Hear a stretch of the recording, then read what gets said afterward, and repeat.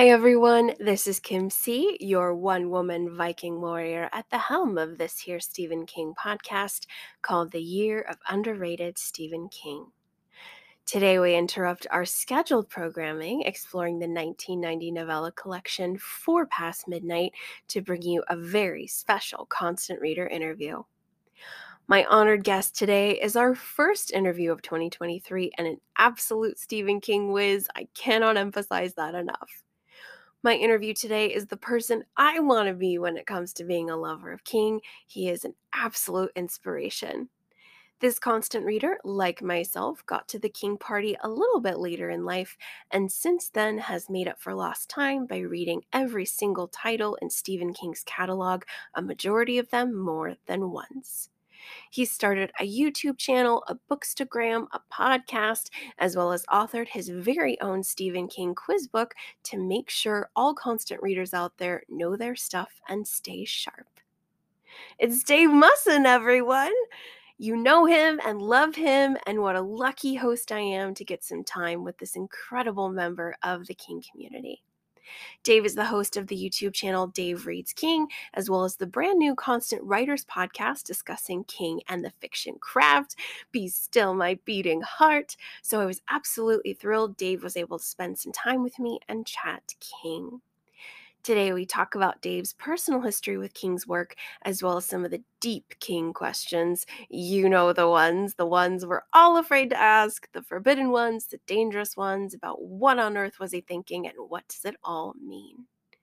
It was such a privilege chatting with Dave, and without further ado, please check out my rich and decadent conversation with Stephen King superfan, author, podcaster, YouTuber, Dave Musson.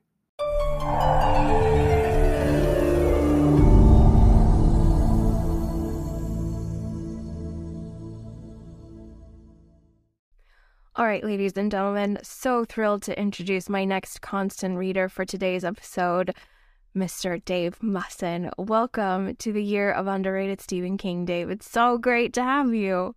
It's really great to be here. Thank you so much for having me. So excited. I always get this burst of energy when I get to begin a constant reader interview. But before we get into questions, would you be so kind as to tell the listeners a little bit about yourself and all the fun stuff you've been up to?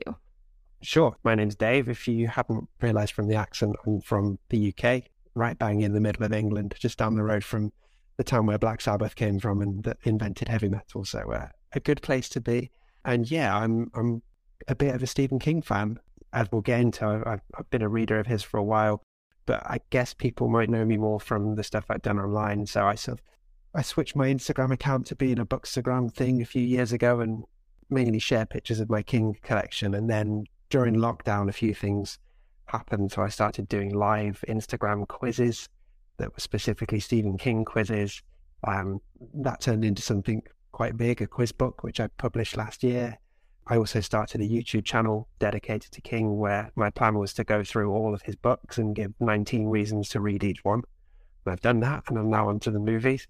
And yeah, I've just started a podcast. I have a newsletter that sort of focuses on indie horror authors. I do a little bit of fiction writing myself, but that covers everything. Oh, I'm in a band called Chapter 19, which is named after Stephen King, but I kind of forget to mention them because we literally haven't done anything for like 2 years because of the pandemic and just life's getting in the way. But we have a song called Stephen and a music video that has more than 60 Stephen King references in it, which is a lot of fun. Oh my gosh, I love it. It's such a huge Stephen King deluge. I love it. It's so great. Yeah, I've got one of those brains that like, when I get into something, I always get a bit evangelical about it. I get a lot of energy from creative hobbies. So, I wanted to start a YouTube channel for a while, and then it was like, well, I'll do it about Stephen King because I need to be able to talk about something. And yeah, all the other stuff it just all keeps tying back to King somehow.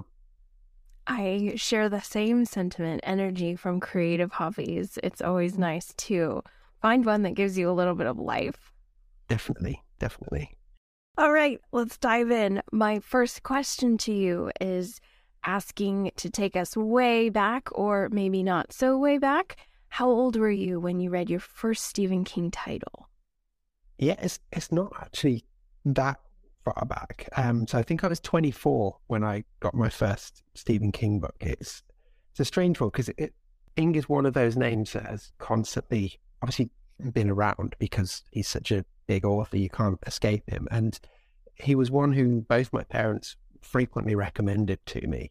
And for whatever reason, when I was a teen, I never bothered tapping into that recommendation and picking up a King book. And then so between about the ages of 15 and, I don't know, 22, I was more distracted by music and going to college and all of those kind of things. I didn't really read that much. But King being King, like, his books are very easy to find secondhand. And yeah, like, it was 2010 and I was out shopping in secondhand books and thrift stores with my wife and just saw Cujo and thought, why not? I'll give it a go. That was the one book that my mum in particular had always recommended because I grew up, I'm an only child, but grew up with dogs. So she was always a fan of that one. And yeah, I guess to roll out a cliche, the rest of they say is history. But I read Cujo, and within a month of reading Cujo, I'd probably acquired about 40 of his books, just secondhand. And I'd also done Cujo, Carrie, The Dead Zone, and I think From a Buick 8. And then it was just like, that started a period of a few years where I was just reading King all the time. And I think by the time Joyland came out in 2013, I was sort of up to date. So that's when I had to start buying new copies. So yeah, not that long ago, but I feel like I made up for lost time quite quickly. Wow. Yeah, you got bit by the voracious reading bug. I love it. I did. I'm thrilled to hear that you discovered him a little bit later, because I've noticed a lot of constant readers, it was in those formative years, preteen, teen, and so they just have this long identity established with King. I was 26, so I feel very late to the party as well. So I'm glad to hear that there was an older age where you got bit.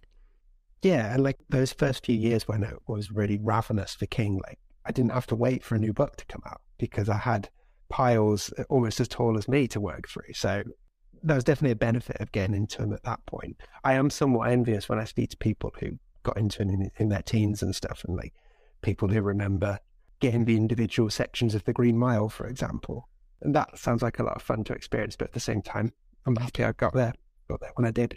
Same. It's a party I was very, very late to, but I'm happy I got there, most certainly. Yeah. All right. My follow-up question to that, it sounds like you've read everything. Is this true? Or like, what is your number? Yeah, I mean, off the top of my head, the number would be like, how many has he put out? Because yeah, I mean, I've read everything. I've read everything at least twice, apart from Fairy Tale, which I read once. But like, you know, I've gone to the lengths of not only reading The Plant, which was his unfinished serialized online novel, but like I got a copy printed because I didn't really like reading it off the screen because it came out quite small. I've read like Charlie the Choo Choo. I've got Nightmares in the Sky, which is a photo book that he did an essay for, and I try and keep on top of the short stories he's put out in the last few years as well that haven't gone into a collection yet. So like things like Red Screen and Finn from last year and Laurie from a couple of years before. So I don't think there's much that I haven't tried to track down and read.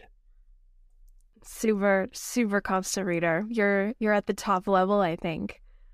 Yeah. I mean, part of it was out of necessity with doing the quiz book and stuff. I wanted to make it as thorough as possible, but also like, I don't know, I've got a bit of a collector's instinct. So when there's something to hunt down and find, it's quite a fun challenge. Again, during lockdown especially, like I was dipping in reading like where I could find different versions of books and you know, things that might not have been collected, and yeah, it sort of kept me busy in those long, boring days.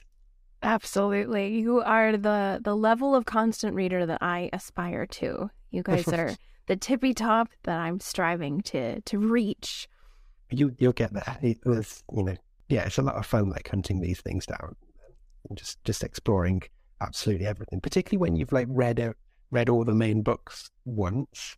It's just really interesting and exciting to go in these little rabbit holes and find these little things he did, or even just finding like standalone editions of stuff that you might have read elsewhere. Like I've got a really nice tiny little version of Umney's Last Case. It's like a 60s penguin book. It's about, you know, it sort of fits in the palm of my hand. and just discovering that little things like that exist and then hunting them down on the internet is it's a lot of fun. King collector and top tier constant reader. I'm just got to celebrate this street cred, Dave. It's impressive. It's so impressive. So having been a person who's just made their way through all of King's stuff more than once, which is incredible, I started the podcast because I wanted to look at those titles in shadow, the ones that I absolutely fell in love with, and nobody was really spending some time on these. Thankfully, we've got a lot of King podcasts out there, so I think a good chunk of them are getting some sunlight, which I'm thrilled about. But do you have any titles that you really, really love and were passionate about, and then you would speak to the community and you found out that there was a lot of negativity around a certain title, and vice versa? Is there one that you absolutely just shake your head and you find a lot of people celebrate it? It's an interesting question. I'll start on the stuff that I don't like that other people do, because I think that's a more straightforward answer. Like, I'd have The Talisman really low down my ranking, but I'm very aware that that is a big book, particularly for a certain generation of constant reader. That is a big, much lauded, much loved book. But I have also met quite a few people who feel similar to me. But yeah, it's just one that never really struck with me either time I've read it. And I guess I also, a bit more of a hotter take, but I'm not that into The Stand or Wizard and Glass, but I can totally see why people love them, and I can totally see that they are exceptional pieces of work. Neither of them struck much with me. I found them both a little overrated. But when it comes to stuff I like that perhaps other people don't, it's a difficult one in some ways, because particularly the last couple of years, because like all of my online identity pretty much is Stephen King, and I speak to a lot of other Stephen King nerds. Like, there's not many between us. It's difficult to find a book that I like that other people don't, but kind of, I guess, trying to think more broadly, and particularly thinking about like comments on my YouTube channel and stuff. There's definitely a few. I mean, my all-time favorite King is The Dead Zone, and that seems to be one that most people either find it really boring or just have a sense of admiration for rather than a real love for it. It just kind of depends who you're talking to. And then I found that maybe, I say the word boomer here, and I don't mean it in a negative sense, but like that boomer generation of King fans are perhaps less interested in his work from the 2000s. So either dismiss or just haven't got around to checking out things like Lisey's Story and Duma Key and Joyland and Revival, all of which I think are incredible books and probably fit your description of underrated pretty well. And then, like, for me, I think my overall favorite decade of King is his 90s output. And I think that's probably where I'm most unusual. Like, because obviously there's stuff like The Green Mile, which people do go crazy for. But, you know, I look at Gerald's Game, Dolores Claiborne, Insomnia, Arts in Atlantis, Needful Things, and just think they're all absolutely amazing books. And like even Bag of Bones, which I know I shouldn't like as much as I do, I really like Bag of Bones as well. So it's probably somewhere in those, like some of those newer ones perhaps, if you're talking to perhaps an older reader, but maybe the 90s output is perhaps the one where I'm more unusual than other constant readers, I guess. Oh, fascinating. Yeah, I love that. That's super great. That is all of them you've mentioned, I haven't yet cracked. I've done Hearts in Atlantis, which is incredibly beautiful. Bag of Bones, I absolutely loved until the end. It just was a little too gnarly for me. Lots to appreciate, though. But yeah, 90s King is where I need to hurry it up and get there and spend some time. There's something great about 90s King in that, like, he doesn't need to prove anything at that point. Like, and he's clean as well. So you can see it post Needful Things. You can see he's got this different mindset, and you can see he's just like, he's going to try stuff, and he's willing to experiment, and he's willing to sort of really follow whatever politics were going around his head or whatever passions were going around his head at that point. So taking like Gerald's Game, Dolores Claiborne and Rose Madder, for example, you've got 3 stories there with women leads and sort of really looking at issues like domestic abuse and stuff like that. And clearly he was really invested in that outside of his writing. And because he wasn't trying to prove anything, and because he was just doing what he was just sort of going wherever the wind took him, I think that's what I find really interesting is when you get a big artist like that who just sort of shackles her off, because he, at that point, he could have just like sat back and just put out some generic horror stuff and let the cash come rolling in. But I think his output in that decade is really, really artistically credible. And then it's interesting as well because the decade ends with him being hit by the minivan and like that literally turning his life upside down. And you then get a whole chapter of books where pain is the center theme almost. So it's just this really interesting decade between like he's established himself, he's clean, he's still dipping into horror now and then, he's doing a bit more drama and stuff, and it's before that big life-changing event. So it's an interesting time capsule of his career, I think. Oh my gosh, I'm just hanging on every word you're saying. It's so beautiful to have constant readers who have really made their way through everything, and they have just such a broad look at decades of work, and you're able to just encapsulate what this guy has done in chunks of time. It's amazing. It's just so amazing. It's such a wealthy place of knowledge to be. So I'm so excited you could just share this with us. Thank you so much. Officially nerding out. It's happening. Okay. My next question is in regards to who you feel deserves either a singular character or a team, either a prequel or a sequel, very much like Danny received with Dr. Sleep. Who do you feel would be most deserving of more story? I love this question. I think it's great, and it's extra difficult to answer because King has kind of already hit the ball out of the park with Dr. Sleep and Dan Torrance. Like, such a good choice, and the amount of distance he gave between young Danny and adult Dan, it was just, I thought he delivered on that beautifully. And obviously we've got Holly coming up. I mean, that would not be my answer. Which is, I mean, I've still pre-ordered the book and I'm still keen to see what it does. But that, if I could have picked anyone, that it wouldn't have been Holly. But she's already been in more books than I would have picked her in anyway.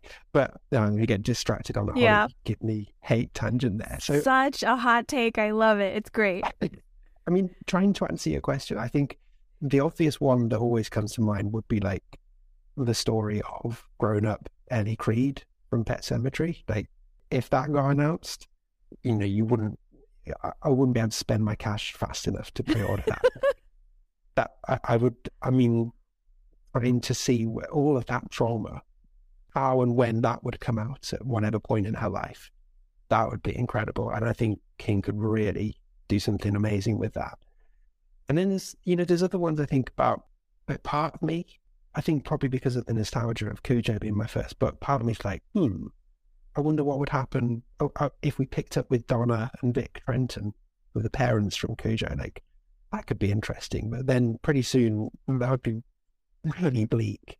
And actually the end of that book kind of tells you everything you need to know without using words explicitly. I think that would almost devalue the ending of Cujo. So thinking more broadly, like into side characters, I came up with two that I would love more stories from. Not necessarily like a full novel, perhaps, but like just more time with them. So I'd love Wireman from Duma Key. Like, Wireman is just a wholly good human, but with a troubled past. And like, I'd take his prequel, I'd take a sequel, anything from him.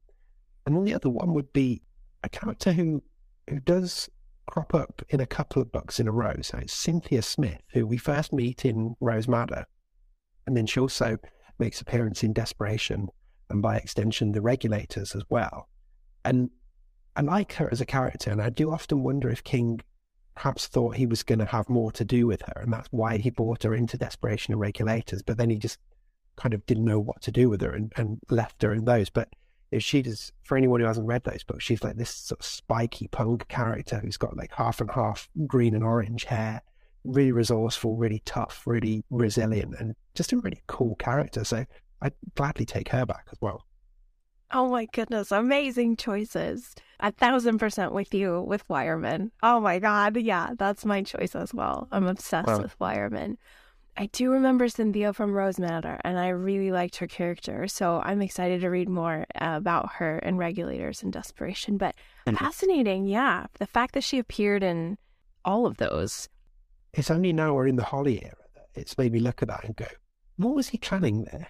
Because yeah, just out of all the characters in Rose Madder to bring back into the next one, she was pretty small. Like, I liked her, but she was quite she obviously captured his imagination in some way. But yeah, then whatever happened, then we didn't see from her. We didn't see or hear from her again. It was a shame. Super interesting. I love that because I really enjoy spending some time breaking down the archetypes within Stephen King females. It's like a little side project I have going because I think we got some destroyer goddesses. We have a lot of victims and victors and villains, triple V there, unintended alliteration. But so someone like Cynthia is pretty fascinating. So you've given me a new person to kind of put in my scope. Okay. All right. In the same vein as a singular character, I want to open this one because it's terrific fun. Do you have a favorite Stephen King villain or villains? You know more than one. Paul. Yeah. Yeah is the short answer. I mean, you sort of spoke for choice, aren't you? I mean, the obvious ones would be Pennywise and Annie Wilkes because they're both so terrifying and so just brilliantly drawn. But you know, there's a few more that have really helped me in over the years. I think you look at, particularly when King starts putting real people in inverted commas as the villains, I think he does some really interesting stuff there. So like Big Jim Rennie in Under the Dome and Greg Stilson in The Dead Zone, I find them chilling, like, and incredibly effective because they're so real.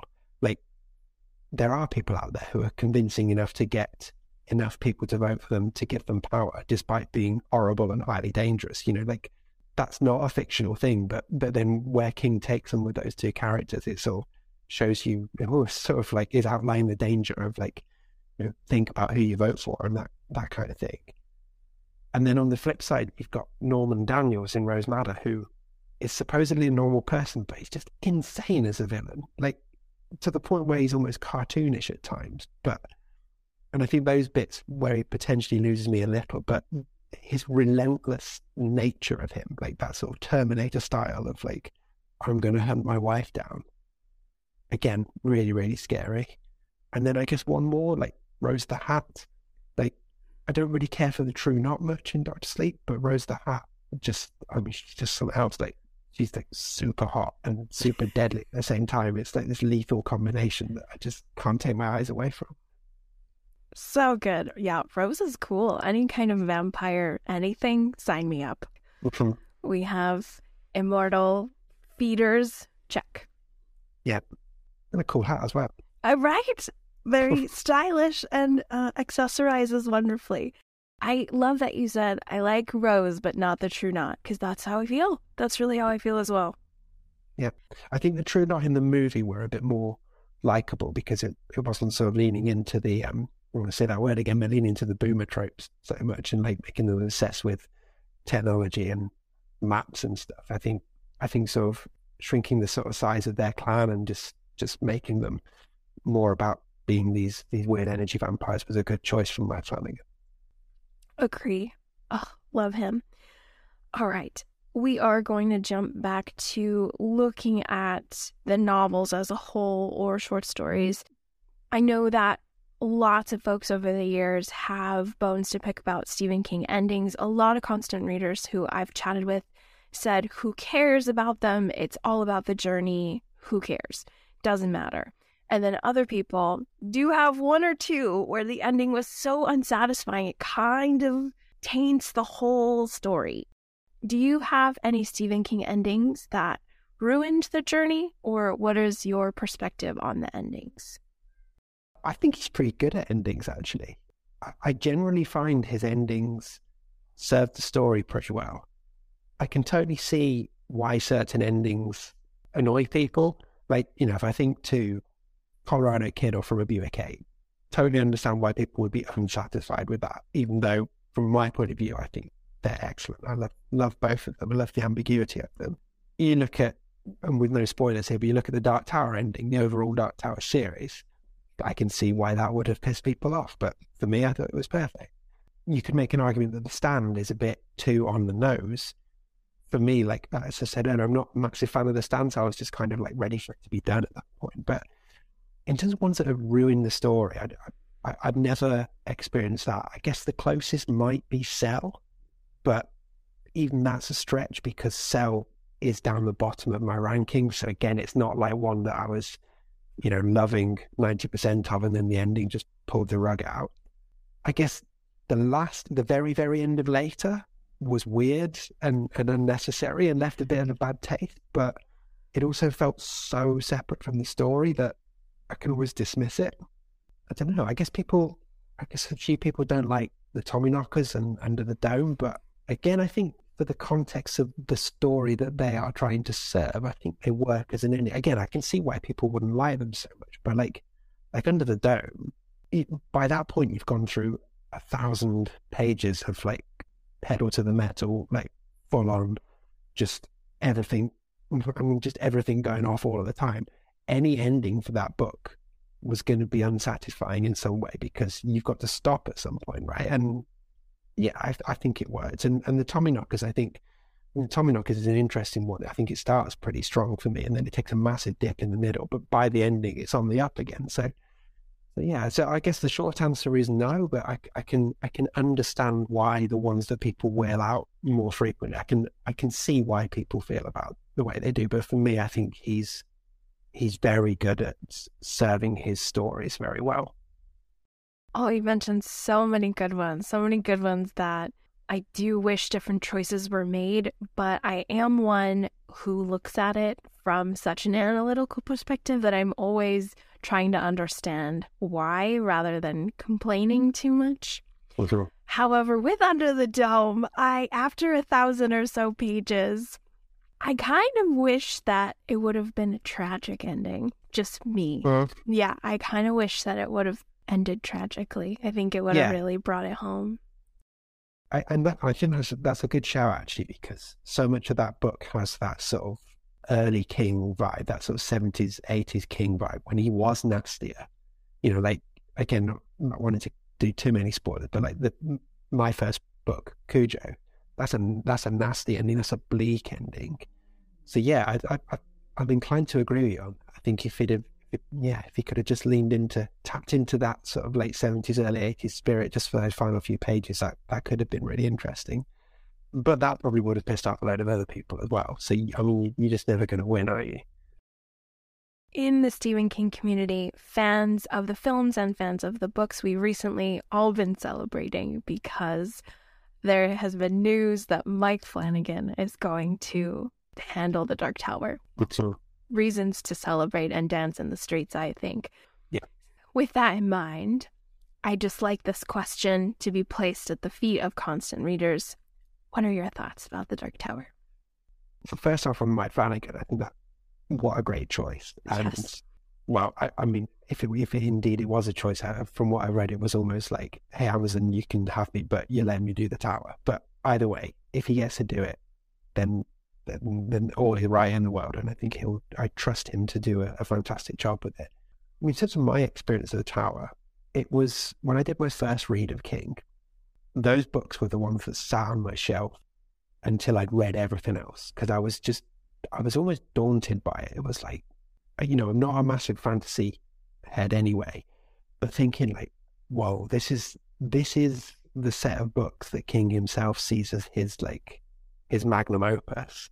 Like, I almost feel like I need to save that to the end just to do them justice. And having gone through them twice now, like, again, I try to look at it with a degree of separation. Like, it's not my favorite stuff of his, like, far from it. But when you look at the scope of it and the scale of it, it's just astonishing, and it's bound together by a really good story as well, which is the most important thing when it all comes down to it. But when you start to scratch away and you see how much he's been able to weave the Tower into his wider works, what an amazing achievement. It's like he was doing cinematic universes way before they were even a thing, way before they were what everyone expected. And I think particularly for someone who wants to reread King's work, then I think going through those core Dark Tower books is really important, because you then start seeing all these connections the next time round, and it really does enrich those rereads. So yeah, it's like The Tower itself, like,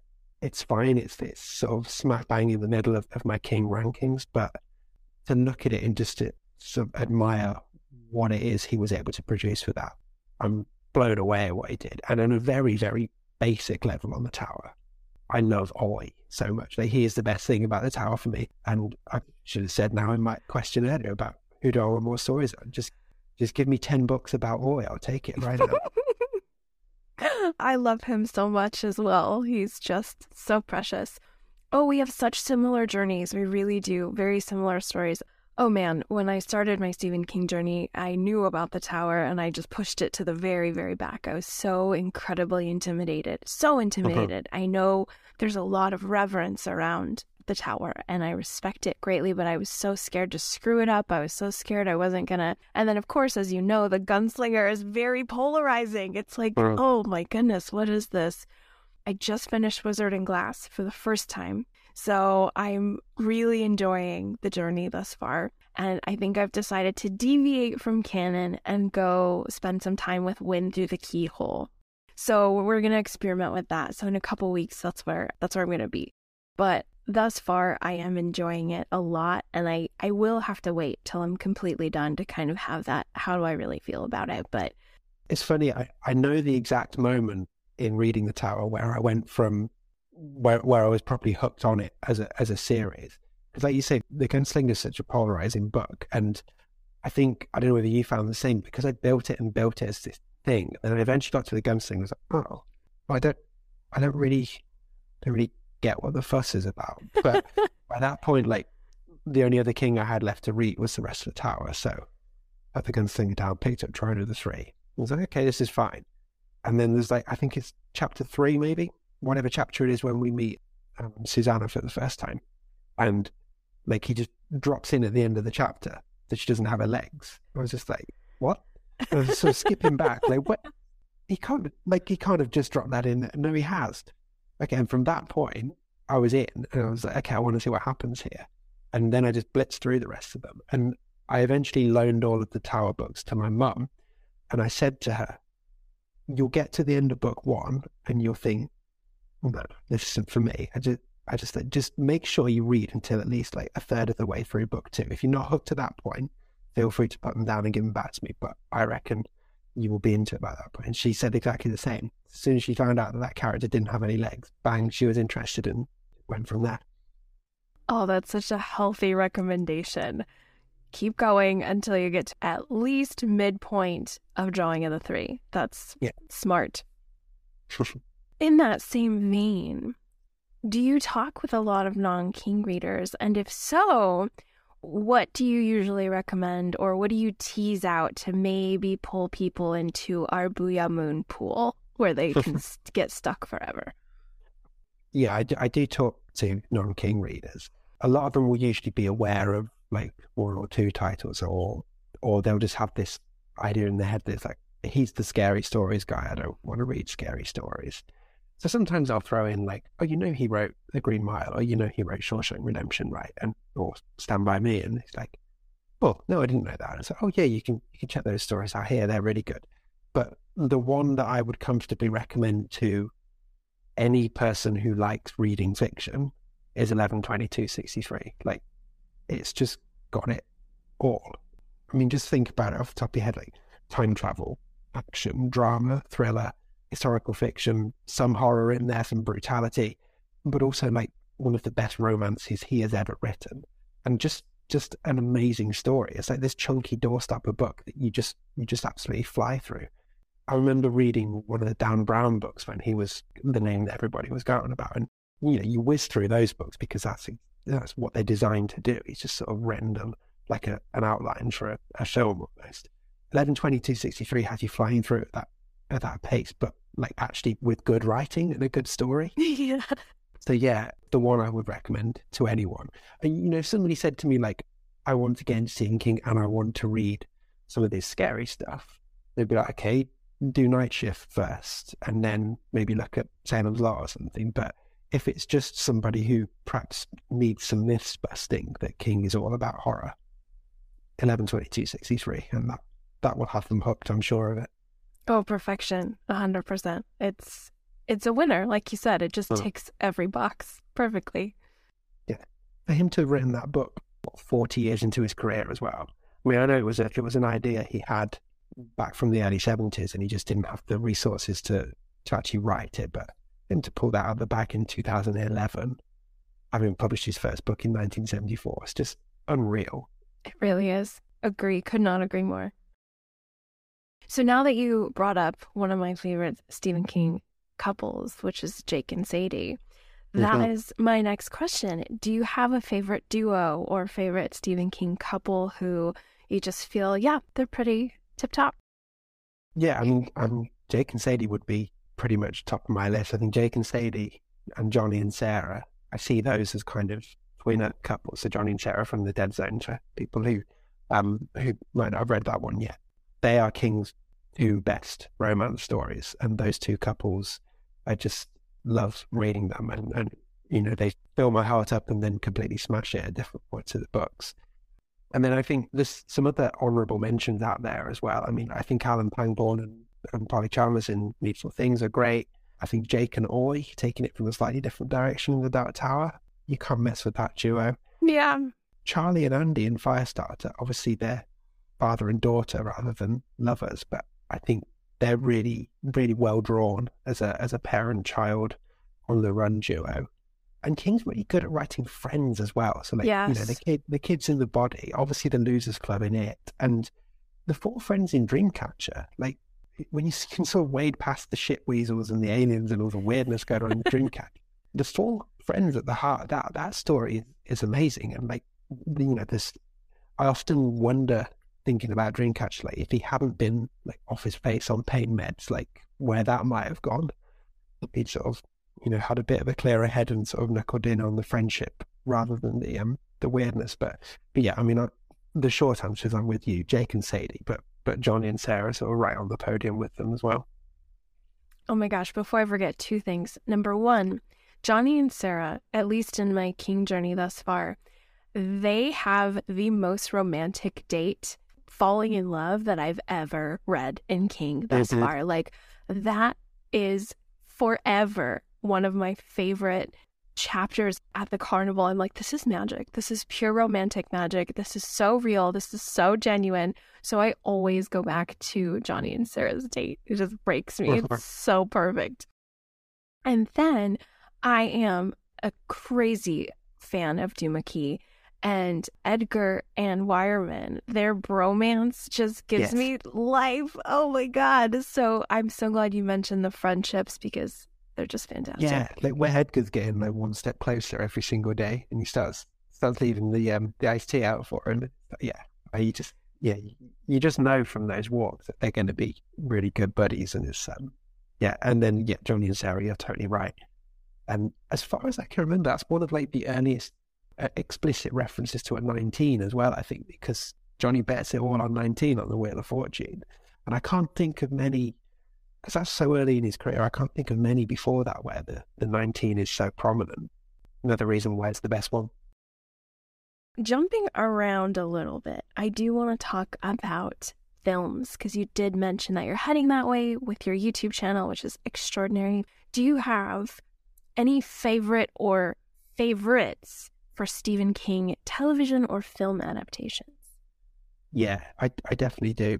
Like, my favorite comfortably is Stand By Me. I think it's a great adaptation of the story, but more than that, it just feels like a perfect movie. It's something I could watch multiple times a year and never get bored of. I think everything about it I love.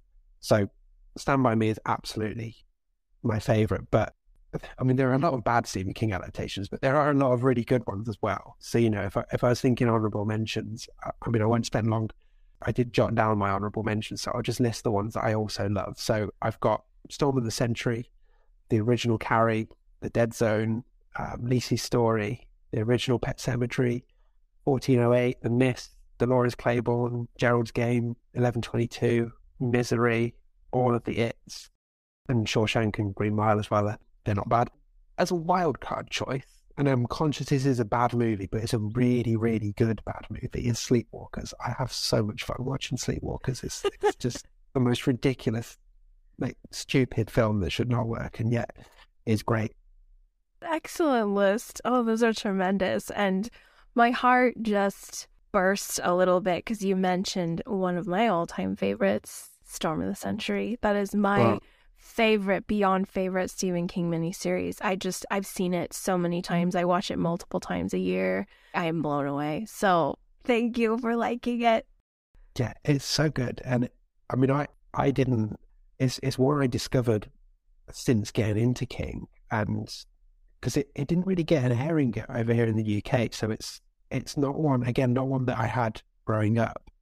And a friend of mine, this is a slight tangent, but I'll go with it. So a friend of mine, she is from the same part of the world as I am, but her husband is from Florida, and they lived in Florida for a few years, and she's into Stephen King. So she had quite a lot of exposure to Storm of the Century while she was over there. And we were chatting once, and she was like, what's that King adaptation where the evil guy in the prison in the police station? And I was just completely flummoxed about it. I have no idea what you're talking. I'm racking my brains and I'm like, I mean, there's bits in the first season of Castle Rock, but you're talking about stuff from like the turn of the century. There's the Green Mile and Shawshank, but it's not those. And then I watched it a few weeks later and realized what she was talking about. And yeah, it's so good. And it holds up so well. I mean, for something that was made for TV in 1999, it still completely hooks me in.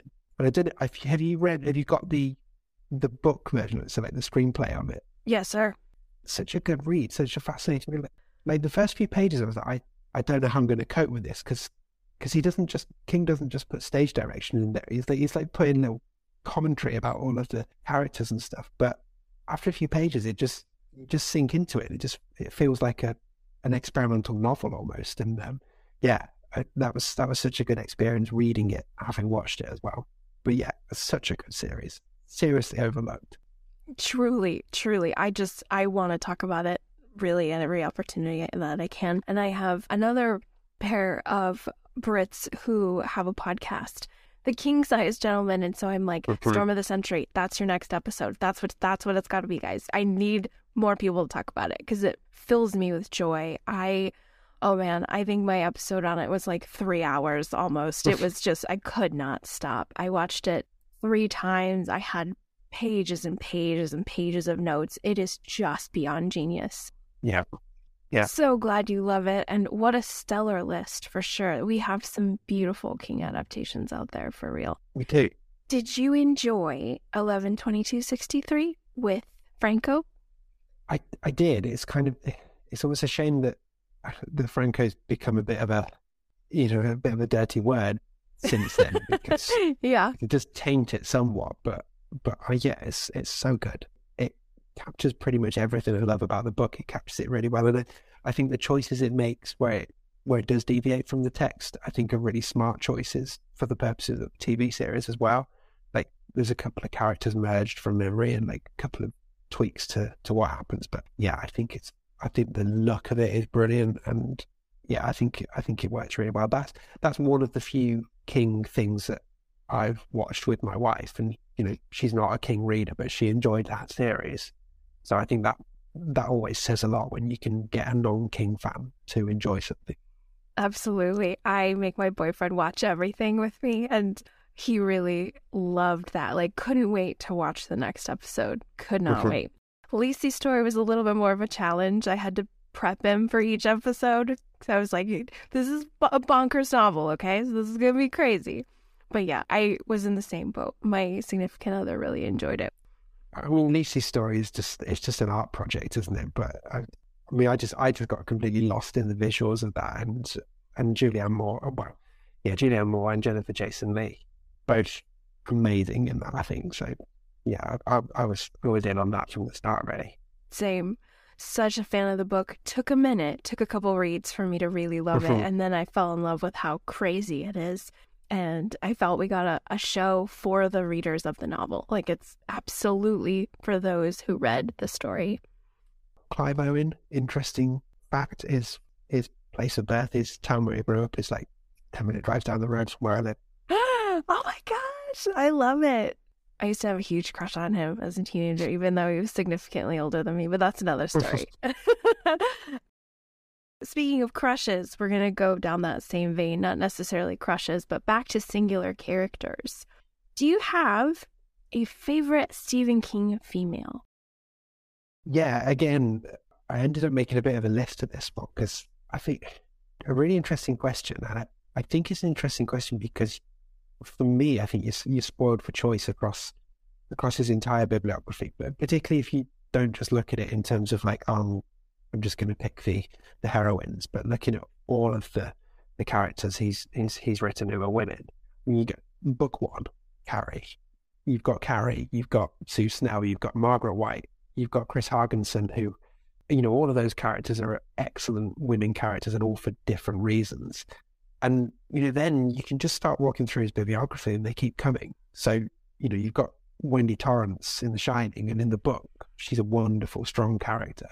You've got Donna Trenton in Cujo, Rachel Creed in Pet Sematary, both incredibly well-drawn mothers who go through an awful lot of horrendous stuff. And then you've got, Beverly Marsh in It and Charlie McGee in Firestarter. Like, great. King's brilliant at writing children, but you wouldn't necessarily expect him to be so good at writing young girls. Or I suppose he does have a daughter, so that probably helps. And then there's obviously Annie Wilkes in Misery. She's terrifying, but she's an amazing character. I've already mentioned Susanna in The Dark Tower. I think she's great. Even Gwendy, taking it right up to pretty much present day, like Gwendy Peterson in her trilogy. Really enjoyed time spent with her. But if you push me to pick some favourites, I think bringing it back to what I was saying earlier about the 90s, I'm always drawn to Rose from Rose Madder and Jessie from Gerald's Game and Dolores Claiborne. And I would also throw in Lisey from Lisey's Story as well. I think those women, all women who are working through trauma and taking back control and getting to a point where they can move on, but not necessarily in a way that's like a clean break or like this beautiful hallmark moment. They all have very real and empowering journeys, at least to this white man reading them. But it always feels like they always end up in a better place, even if it's not necessarily like a Star the Shining, everything's happy place. And I think those four women in particular, they're all brilliant. And for me, they captivated me entirely in the books that they were in.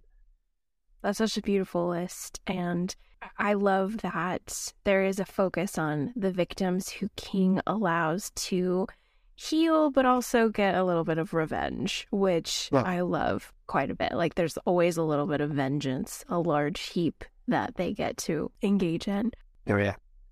Going back to that trifecta of the three novels of Rose, Gerald's Game, and Dolores, it's such a fascinating set of novels back to back to back with these similar themes in all of them. It's amazing to pick apart.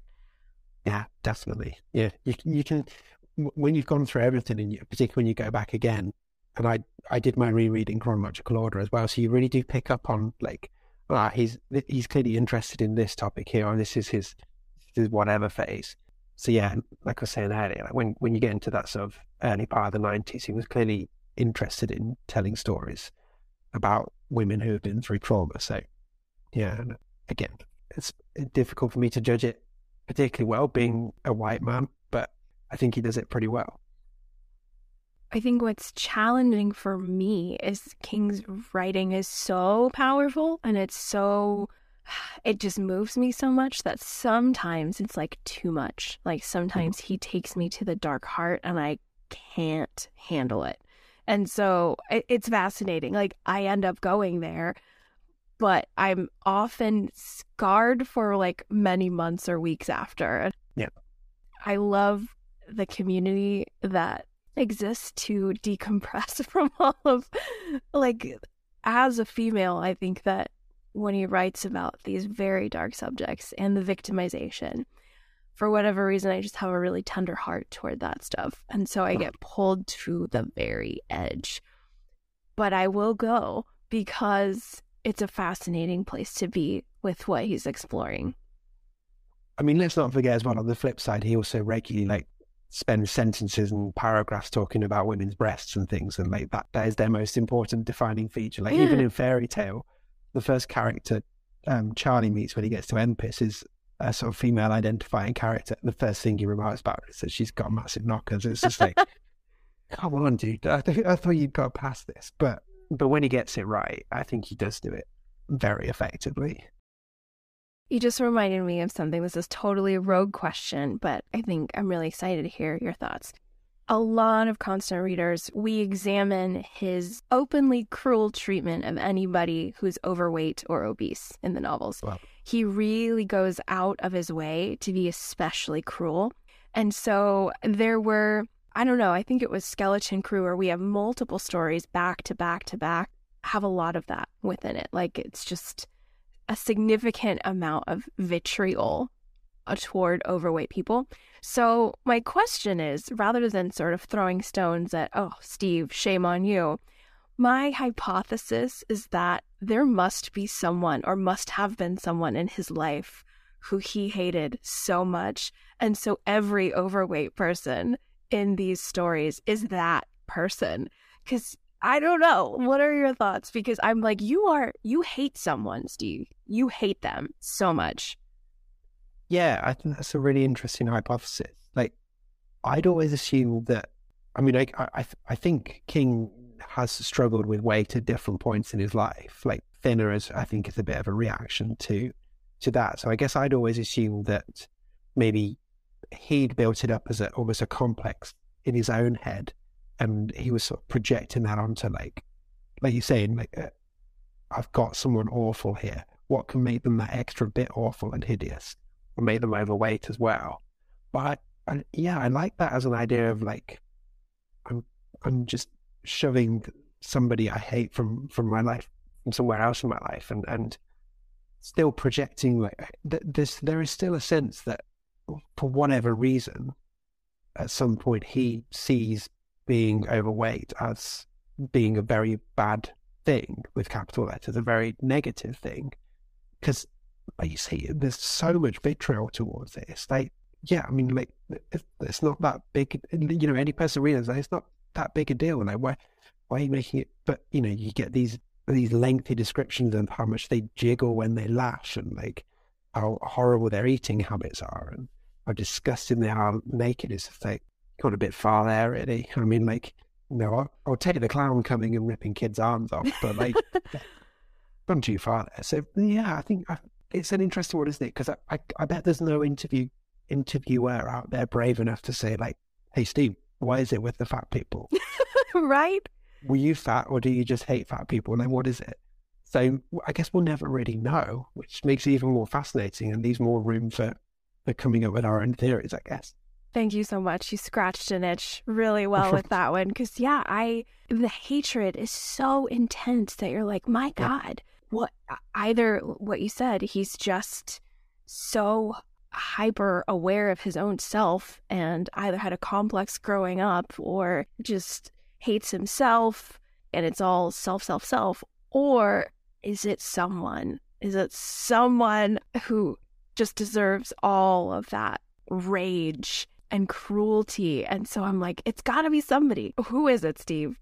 He was clearly bullied by some, like, 50s greasers at some point, because there's a bunch of his bullies who are 50s greasers. But yeah, I'd never considered maybe he was also bullied by somebody who was a bit larger, and just every time he adds a few more pounds to this guy. So then you get these hideous monstrosities that he goes all in on and really being nasty about.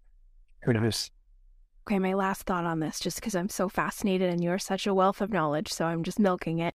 With the character of Ben Hanscom in it, I think that's, like, correct me if I'm wrong because I haven't read everything from King, but is he one of the only characters that's overweight that gets a little bit of grace? Is there anybody else out there who he isn't so terrible with? But at the same time, Ben is a pudgy preteen, and then he transforms. King's like, oh, he got through that, and now he's svelte and in shape, and it's as if he really isn't truly an overweight character for long. But I'm wondering, like, does anybody get any grace out there, or is it just the same throughout? The only one I can think of, and it's very similar to Ben, would be Gwendy in Gwendy's Button Box. You know, so she starts that with them calling it, don't they call her Goodyear or something? Because she looks like a blimp, apparently. Oh, God. She's doing daily, in her summer vacation, she's doing daily runs up this huge cliff in Castle Rock to try and shed the pounds. And then she gets the button box and it all happens. But again, it's very similar to Ben in that, you know, as soon as she starts dropping the weight, everything else falls into place. And you know, people start noticing that she starts just nailing everything at school. She gets a boyfriend and all that stuff. So, but off the top of my head, I can't think of any others. Generally, as you were saying earlier, you know, if you're in a King book and you're overweight, you're in for a bit of a kicking from the narrator. Absolutely. Sorry, it's hard knock life for you. Yeah, exactly. It's so fascinating because, like, your overweightness makes you terrible. You are terrible and bad because, it's just one of these things that I guess was in the culture for such a long time. And but yeah, super fascinating. We'll have to chat more on that. It's just it's like a huge constant reader thing where we're like, what is going on? Definitely. I will get us back on track and let's talk about your beyond stunning book collection. I'm not sure if you already have a King book signed, but if you don't yet and the magical opportunity arose to get one King title signed, what would it be? Yeah, I don't have anything signed by him, and I struggle to think, like, I don't think I'm ever going to get the chance to get one done in person because he doesn't fly anymore. So, like, the last time he was over in the UK was to do promo stuff for Lisey's story in 2006. So I don't think it's going to happen. But if I could, it would be all of my copies of The Dead Zone. I mean, I'm such a dreamer at heart that, so, like, last October here in the UK, so every year we have a literature festival in the town of Cheltenham, which is just under an hour's drive from me. And last year, King was the recipient of, like, the big prize at this literature festival for services to literature and stuff. And he was going to do a session and speak, and it was very clear on all of the marketing that he's joining remotely and all that stuff. It's like, fine, I'm still gonna be there. So I paid my ticket to be in a room to watch him join on screen. And I mean, this is the dreamer in me. In my bag, I had my bottle of water, I had a snack, and I had a copy of The Dead Zone just in case he was pulling a big bluff. And I also took with me a copy of 20th Century Ghosts by his son Joe Hill, because his son does live in London for most of the year. So I was like, well, it's not totally unreasonable to think that Joe Hill might turn up. So I ended up just carrying these two books around with me for a whole evening.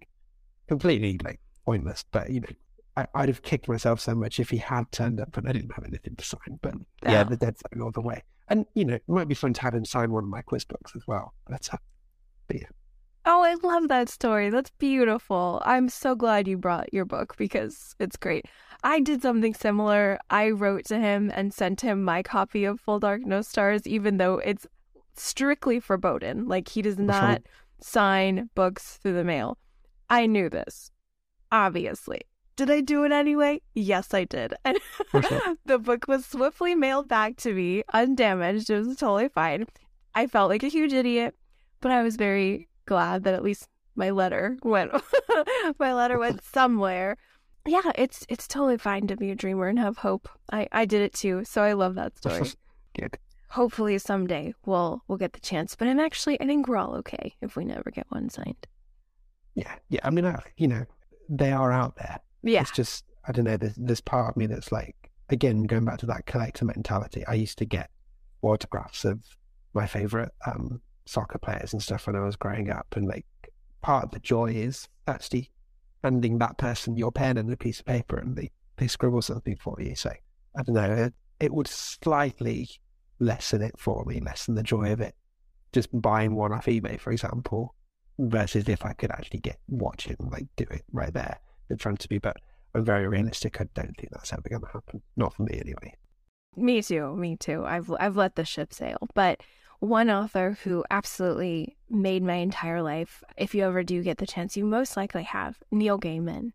Neil Gaiman is an absolute diamond on this earth, and if you ever get to go to one of his signings, he is pure magic. We don't deserve him. But yeah, just a side tangent there. That was one of the best author signings I've ever been to in my life. Was cool. Mr. Gaiman. Made me feel quite special. Moving on to a fun one. if you could be stuck.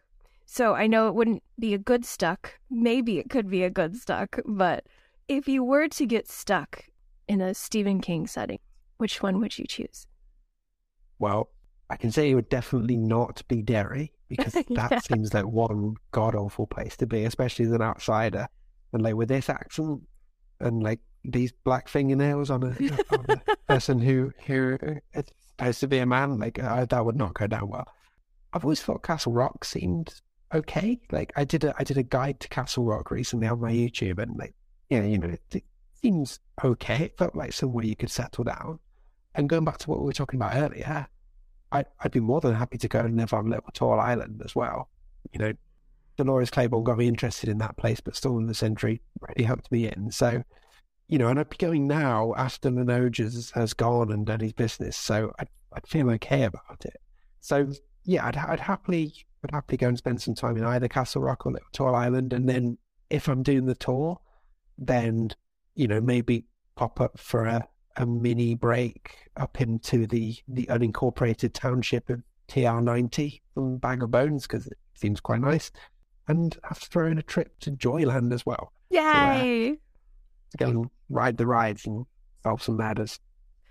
I recently just finished Secret Window, Secret Garden with Tashmore Lake. And so I'm like, oh, these lake houses. I wouldn't mind hanging out here for a spell. Yep.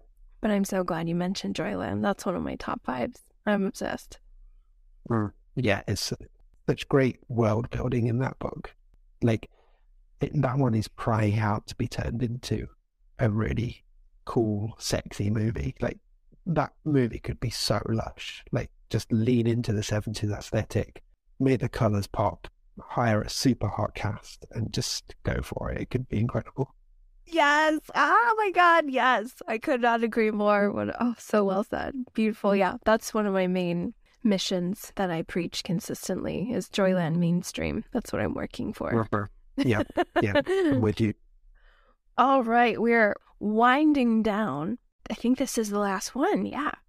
Can you tell me your top 3 or your top 5 and how did they make that spot?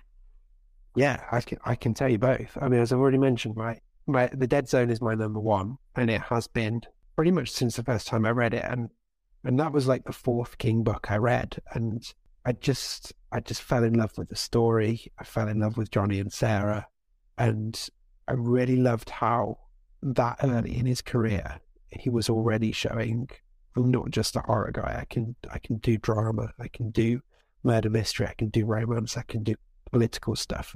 It's all in there, and it's all amazing. And I just find that story just hooks me all the way through it. Both times I've read it, so that's come to be number 1. And then like my 2 to 5 positions, there's sort of 2 pairs that are sort of vying for their position. And it sort of changes totally depending on what mood I'm in and almost what day of the week it is. So my 2 and 3 are always It and Pet Sematary. And then my 4 and 5 are different seasons in 11, 22, 63.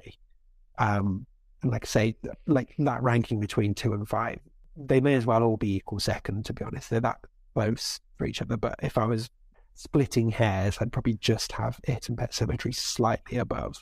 I actually really like that as a 5 as well, because I know I've said this about The Dead Zone, but when you take those 5 books, I think the only thing it's probably missing from that 5 is a sort of a really good summation of King's bibliography, and everything he could do would be a short story collection. So like maybe you'd throw in Night Shift in there as well. But those 5, like, they're all so much more than spooky. They've all got, in some ways, they've all got drama, they've all got romance, they've all got friendship, which we talked about earlier. They've all got action. They've all got moments of comedy as well. But I think above all, those 5 are all beautifully written. They're really original. And they're all just amazing stories that you can't stop reading. And like, that's why you pick a book up, right? Oh, that's such a great list. So beautiful. Yeah. When you look at them all next to each other, it's a huge testament. Definitely. He's pretty good, isn't he? He's pretty good at this writing stuff. Yeah, not bad. Not bad. Oh my goodness. This has been absolutely incandescent, Dave. Thank you so, so much. Can you tell the listeners out there what you're currently up to, where they can view more of your work, listen to your podcast, all that stuff? Yeah, sure. So the best place to see what I'm up to is probably my YouTube channel. So Dave Reads King. As I mentioned way back at the start, my goal with that was to go through each of his books and give 19 reasons to read each one. And I got there towards the end of last year. So I've done all of his books. So now the logical step is to go into his movies. So as you and I sit here and record this, I've just put out my Carrie 1976, 19 Reasons to Watch. So that'll keep me busy for the next couple of years. I am going to be throwing in book specials every month as well. So I've done my guide to Castle Rock. I've got one coming up on the best King book openings rather than endings. And we've got a few other things planned as well. So each month will be like 2 or 3 movies and at least one book special. So that's the YouTube stuff. A spin-off of the YouTube side of things is the podcast that I've launched in January 2023. So podcast is called Constant Writers.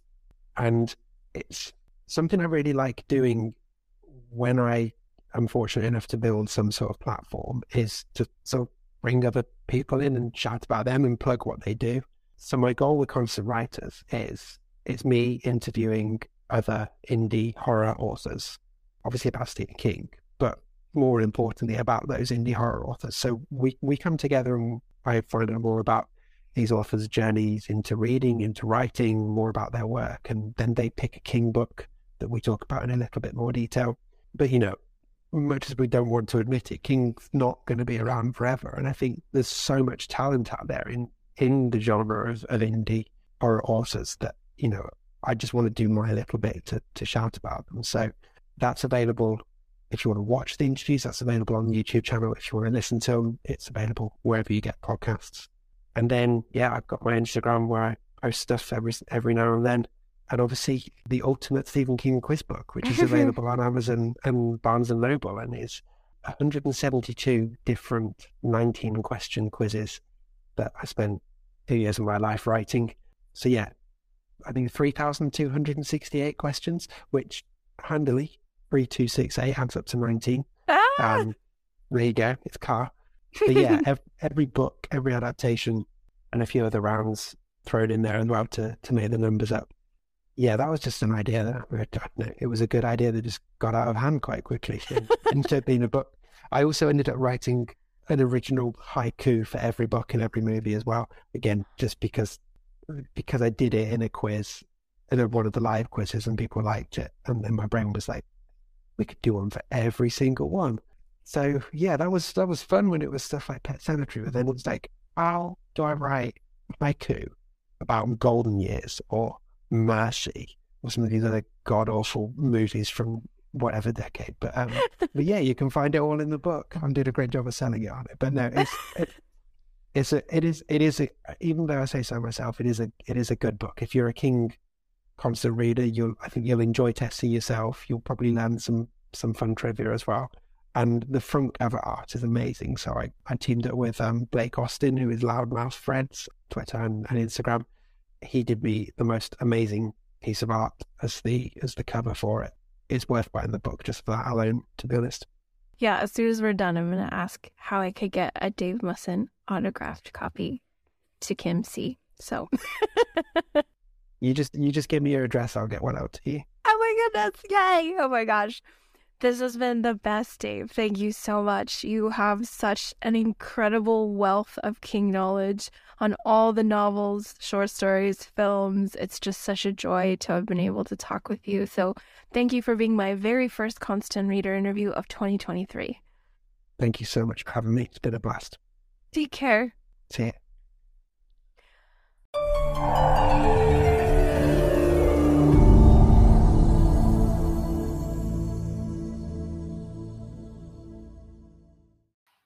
That's a wrap, everyone.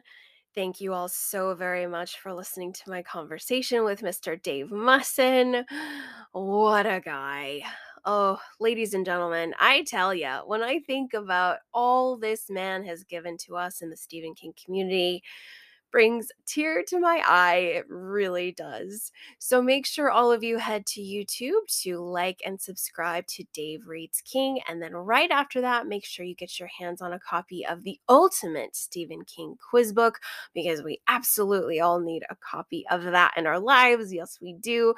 So make sure you acquire one ASAP. All right, ladies and gentlemen, as much as I don't want to talk about this because it makes me very upset, it's truth circle time, so please gather near. Oh, okay, I must discuss the plague that has befallen my house. It is not a plague of the viral variety, of course, thankfully, but rather the technological kind. So, once upon a last Saturday, I had my overflowing cup of piping hot Earl Grey with almond milk, as I do. And I don't know what happened, friends. Either the awkward positioning of couch pillows or my dumb cats. But let's just say very hot tea got into my laptop keyboard. And I did all the things one is supposed to do when such a disaster strikes. And alas, it is irrevocably broken, ladies and gentlemen. Awful. Despite my keyboard protector.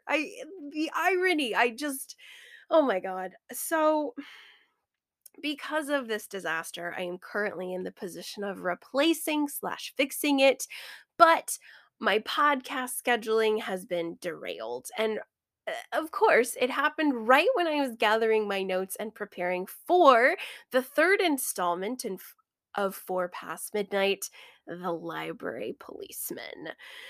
Oh my goodness. And of course, that's one of the most incredible stories. Oh my goodness. We have so much to discuss, ladies and gentlemen. Cheese and rice-a-roni. We have so much to talk about with that one. Wow. Lots going on. Lots of dark stuff in that one. And I was really looking forward to getting it off the ground sooner rather than later. And yet, here we are. This is wartime recording, everyone. This episode was definitely scraped and stapled and duct taped together, as all of my necessary components for podcasting have been cast to the four winds. So because of that, the schedule might be slightly more delayed, to which I apologize so much. I'm so very sorry. I'm hoping I can get it to you in a timely manner, but just in case it might take a little bit longer than I'd like, you now know why. So just a heads up, I'm very sorry, but let's hope that the episode itself will be absolutely stellar, because I've had some extra time to ruminate on this. Whoa, on this really, really compelling and crazy story. Lots to discuss, lots of good things to unpack there. Hopefully, I could just get everything I need to do the episode and get it to you here shortly. So, apologies if the delay is extended. Ugh. That is my current plight, everyone. But if you would like to do anything to brighten my day, it would be so kind of you if you would say something nice about the show with a kind review, or share this show with a constant reader in your life. If they haven't yet discovered us, it would be great if you could let them know about what we do here and share our programming with a Stephen King fan in your life. That would be so very nice. It would definitely turn this frown upside down, because it's a very big frown. So thank you all once more for being the best ever. I love you all. Take care. It's been a very cold winter for us stateside, so I hope wherever you are comfortable, and be careful with your hot cups of tea, ladies and gentlemen. Thank you guys once more. I hope to be in touch with you soon. Take care, and bye-bye.